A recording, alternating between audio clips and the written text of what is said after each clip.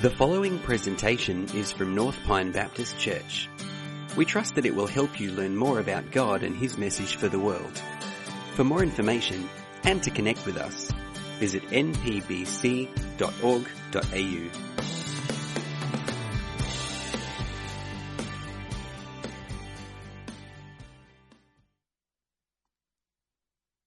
Good morning, everyone. Today I'll be preaching from Matthew 22, verses 15 to 22. It's about Jesus' response to being asked to pay the imperial tax. It should come up on your screen.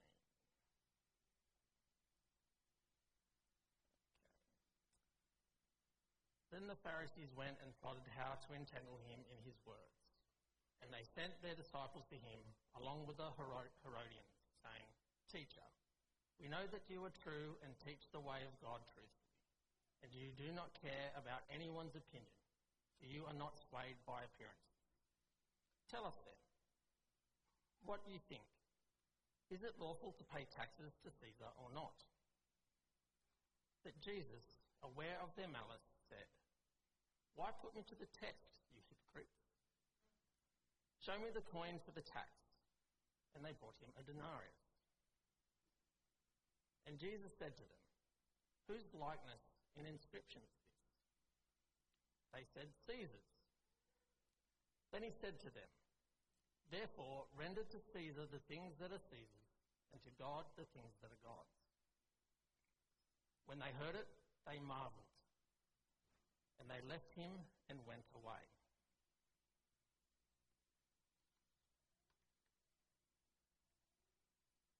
Now, when we look at our coins today, they're all imprinted with a picture of the Queen. I haven't seen one with the King yet, but if you have. But this is normal to us. Anything different from the coin would look a little weird. But this is no different to the coins used all throughout history. They were imprinted with the image of the emperor or king at the time. And this was to remind everyone of who their king was or who their emperor was. If you lived in the Roman Empire, it was the emperor.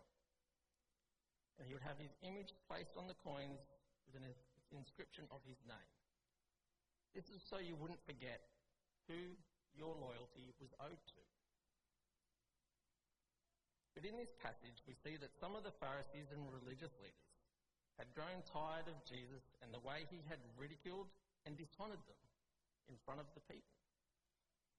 So they had been coming up with different ways to trap him into saying something that they could use against him.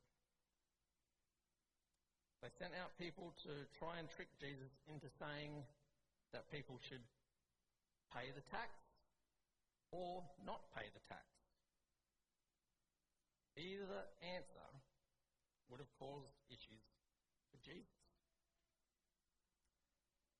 That's because this was a special tax, a tax only reserved for those people who had been conquered and living under Roman rule.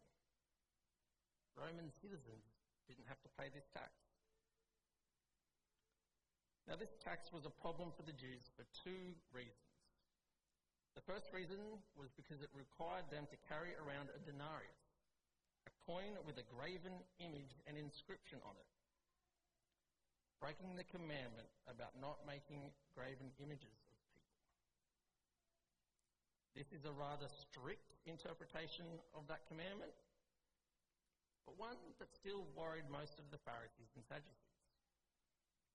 The second reason was because Jewish people paying this tax to Rome was a constant reminder that they had not yet received the promised land they once had before their exile into Babylon. After their return to the promised land, when Babylon was defeated by King Cyrus, they were controlled by the Persians as a vassal state, meaning Israel had their independence if they obeyed the Persian king and paid their taxes. This was also the case for Israel when Alexander the Great and the Macedonians took over. But here the Romans are their overlords. Paying this tax to Rome was a reminder that they had not yet reclaimed what they believed was rightfully theirs. And that was the land promised to them through Abraham. This was a problem for them because they could not have their own king. Well, not a real king. They had King Herod, but he was put in place by the Romans. And this is why they were waiting for a Messiah. All they had was this puppet king. But this Messiah was to come and kick out the Romans and sit as king of Israel, just as David and Solomon once did, ruling over the promised land and also to rule over the entire world, not just Israel. But as we all know, this didn't really happen. Well, not in the way that they were really expecting. You see, the Pharisees actually thought that Jesus could be a Messiah. That is why they investigated and watched him closely throughout his entire 3 years of ministry. They were present at his baptism because they thought John the Baptist might be a prophet or even the Messiah. So they saw Jesus getting baptized. They had seen all the miracles he had done and listened to all that he had said. What they didn't understand is that the coming Messiah was not one who was just human like you and I. But Jesus was a Messiah that was both fully man and fully God. They didn't understand the Messiah was to be the actual Son of God. So worrying that Jesus might be the Messiah and not being one who they liked, they'd been coming up with schemes to try and discredit him or kill him, just like Israel had done to all the prophets God had sent before. But before asking him, they tried to pander to what they see as his complete disregard for power and authority, hoping to catch him out in a moment of pride. Because they thought if he ridicules and despises us, how much more will he ridicule and despise the Romans? So if he says, pay the taxes, then we can say he's one with the Romans and turn his followers against him. But if he says, don't pay the taxes, then they can arrest him and have him killed. So they asked Jesus, is it right to pay the imperial tax to Caesar or not? In this question, they think they have him trapped. How could anyone get out of this without getting in trouble? It's probably the most cunning question that they have asked him throughout his time. But Jesus does something here that is extremely significant and probably missed by a lot of us today. Jesus simply asks in return, who's on the coin? Now, it seems a simple enough question, not a question that I would have thought would cause any problems in answering. They say, Caesar. And so Jesus says, well, give to Caesar's what is Caesar's, and give to God what is God's. Now, it is said that they have no response and that everyone is amazed at his teaching. But surely their response could have been, then should we give all our money to Caesar because it all has his image on it, therefore it's all his? But they don't. They know exactly what Jesus has done. It is in what has not been said that the Pharisees have been left silent. Now, we've all probably heard this passage preached before and been told this is about a separation of church and state. But this isn't what Jesus is saying, because this would not get the type of reaction from the people and the religious leaders. It was also not at the forefront of Jesus' ministry and focus while he was proclaiming the arrival of God's kingdom. When Jesus asks whose image is on the coin and says, "Give to Caesar what is Caesar's and to God what is God's," he has linked the image of Caesar on the coin with the image of God that humanity has been imprinted with since creation. He is saying the coin is to be used how Caesar demands it to be used, because it bears his image. And by saying, "Give to God what is God," Jesus is saying, as God's image here on earth, we are to act and live however God demands us to act and live. He reminds them that they are to be God's image and representative here on earth. He's making a reference back to Genesis chapter 1, verses 26 to 28, when God creates humanity to rule over and subdue creation in his image. Let me read it for you. Then God said, "Let us make mankind in our image, in our likeness, so that they may rule over the fish in the sea and the birds in the sky, over the livestock and all the wild animals, and over all the creatures that move along the ground." So God created mankind in his own image. In the image of God he created them. Male and female he created them. God blessed them and said to them, "Be fruitful and increase in number. Fill the earth and subdue it. Rule over the fish in the sea and the birds in the sky, and over every living creature that moves on the ground." This was the call for us to look after and live under God's rule and keep creation in its initial state. To live according to how God intended us to live. It was a call to do what he told us to do in the way he told us to do it. This is why the Pharisees are left with no reply. They know that this is something that they themselves have not done, even though they are God's chosen people. They understood that living under the Mosaic law was for the purpose of living in the image of God. Paying the imperial tax not only makes them remember what they lost in the exile, but Jesus has reminded them as to why they lost their promised land and why they have not yet received it back. They have not been living as God's holy nation of priests. They have not perfectly obeyed the law of Moses. They have not lived as though they were the image of God here on earth.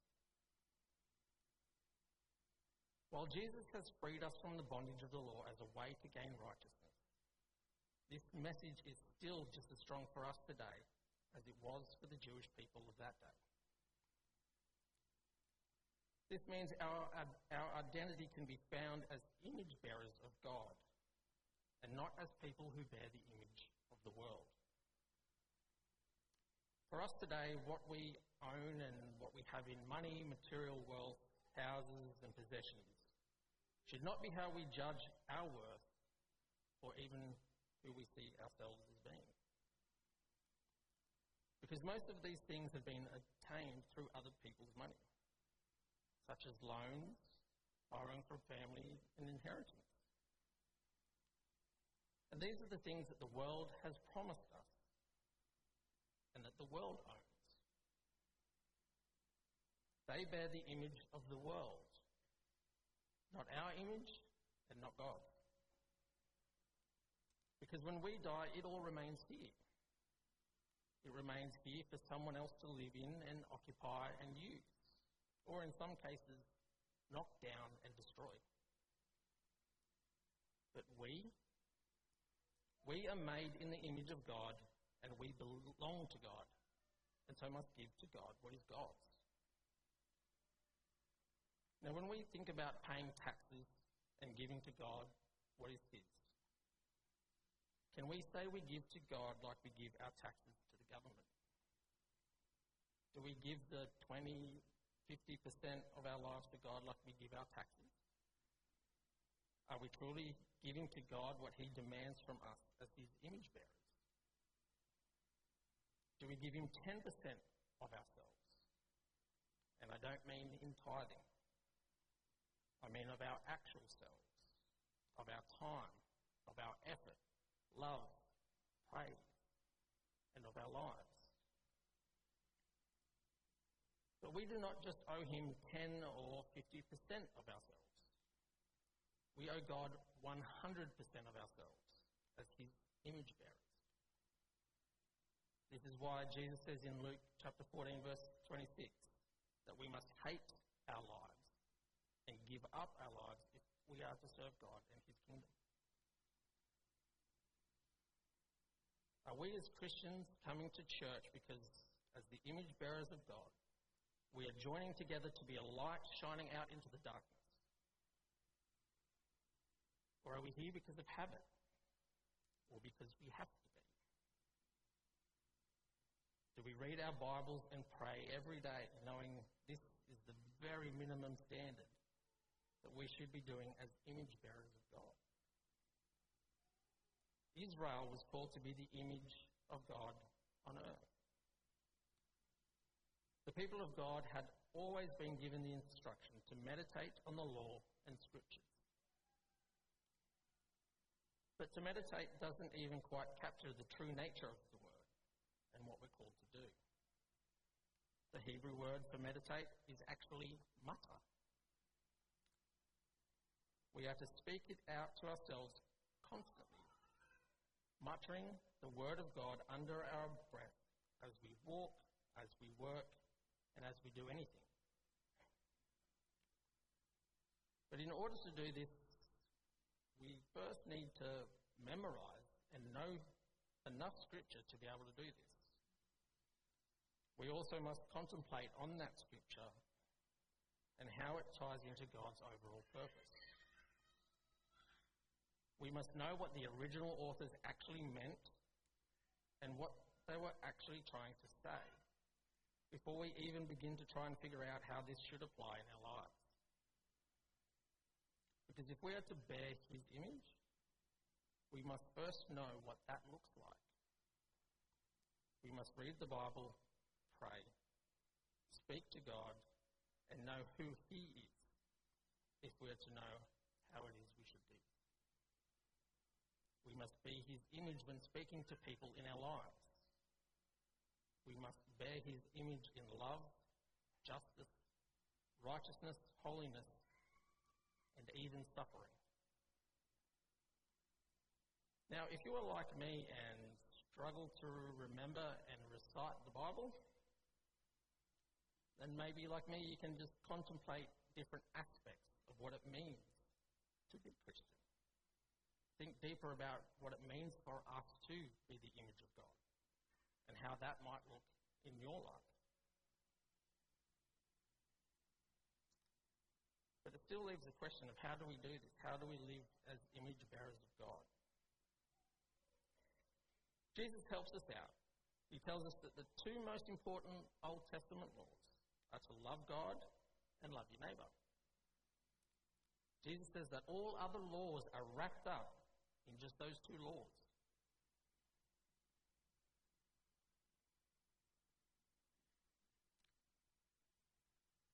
But we all know it's not really that easy to do just those two things. It sounds easy, but it's not. We know that at times it can be hard to know what we should or even how we should do that. But God has given us his book, his word, and that gives us everything we need to be able to live a life that reflects his goodness, his love, and his holiness. And so we need to read the Bible, study it, and live it out just as Jesus did. Because we know that from Colossians that Jesus is described as the image of the invisible God. And seeing as the Bible is essentially about Jesus, it's not a bad place to start. But to help us do this, God has also given us the Holy Spirit to dwell inside of us and to help us learn who Jesus is and to help us live like Jesus did. The Holy Spirit guides us and strengthens us every day as we live out our lives as God's chosen people, as image bearers of God. This is what Israel was meant to do when God rescued them from slavery in Egypt. They were to be known as God's chosen people by the way they lived according to God's law.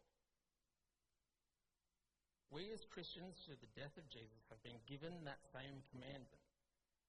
We see this in 1 Peter chapter 2, verses 9 to 10, where Peter almost quotes word for word what Israel was commanded to do as God's chosen people in Exodus 19. I'll read it out. But you are a chosen people, a royal priesthood, a holy nation, God's special possession, that you may declare the praises of him who called you out of darkness into this wonderful light. Once you were not a people, but now you are the people of God. Once you had not received mercy, but now you have received mercy. Peter then goes on to explain what this is to mean for believers of Jesus Christ and what this means for us today as Christians.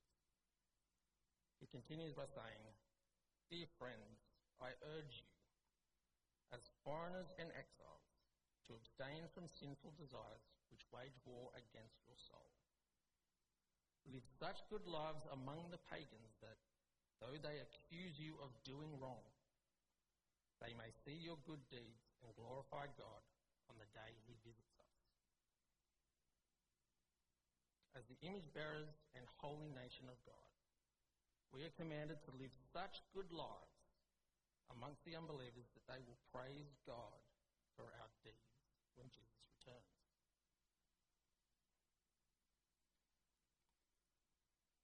But if we were to compare our lives to someone outside today that was just walking past, that had never heard the good news of Jesus, would our lives look any different? Not our outward looking lives, but the lives deep inside of us. The true us. Not just the us that we allow people to see, or the us we post online. If we were coins, would we bear the image of Caesar or the image of God? I hope for our sake we can say it would bear the image we were created in, the image of God. If not, then we must change our hearts and minds, turn from our sinful ways, turn from our lazy and Christian by name only mentality, turn away from the world and live a life that reflects the image of God, a life that reflects Jesus. But something has been missed when we talk about being made in the image of God. Well, it's not necessarily that we've missed it. It's more that we are so inwardly focused as a society that we don't actually see what is written about who is the image. We view this as we, as individuals, are the image of God. But this is not what Genesis or this passage is talking about. Genesis says, let's make humankind in our image. It does not say, let's make Adam in our image. Or let's make Ben in our image. Let's make Mark in our image. Or let's make insert your own name here in our image. It is humanity as a whole that is meant to be the image of God on earth. Now, when this didn't work, it became Israel's role to be the image of God. Since that failed, it is now the church, us, the people of God, that is to be the image of God. We as a collective need to represent God here on earth. When people look at the church, They should be looking at what it would be like if God was here on earth ruling and subduing.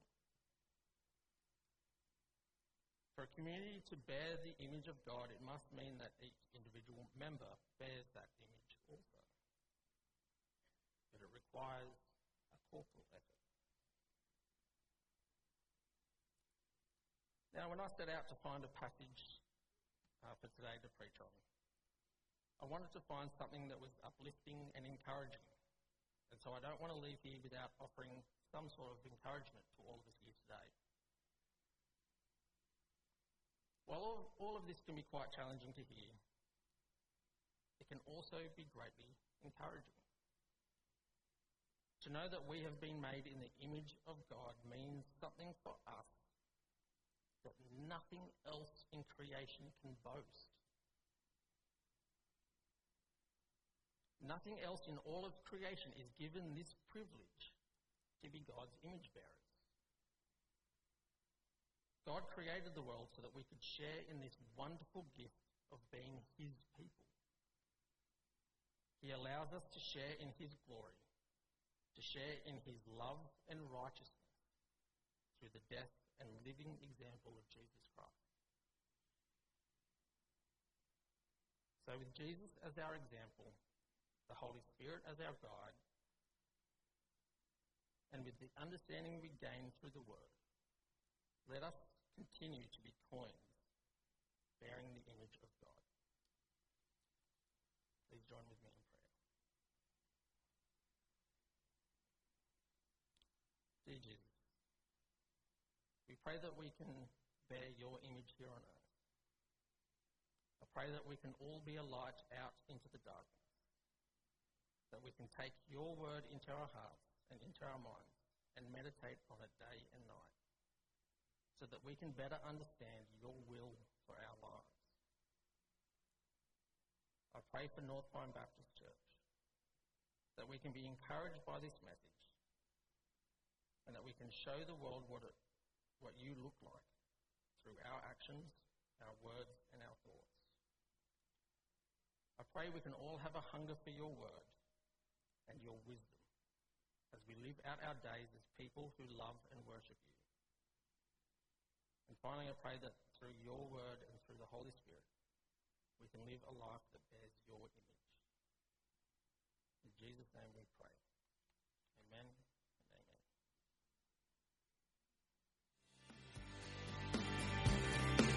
Thanks for joining us for this presentation from North Pine Baptist Church.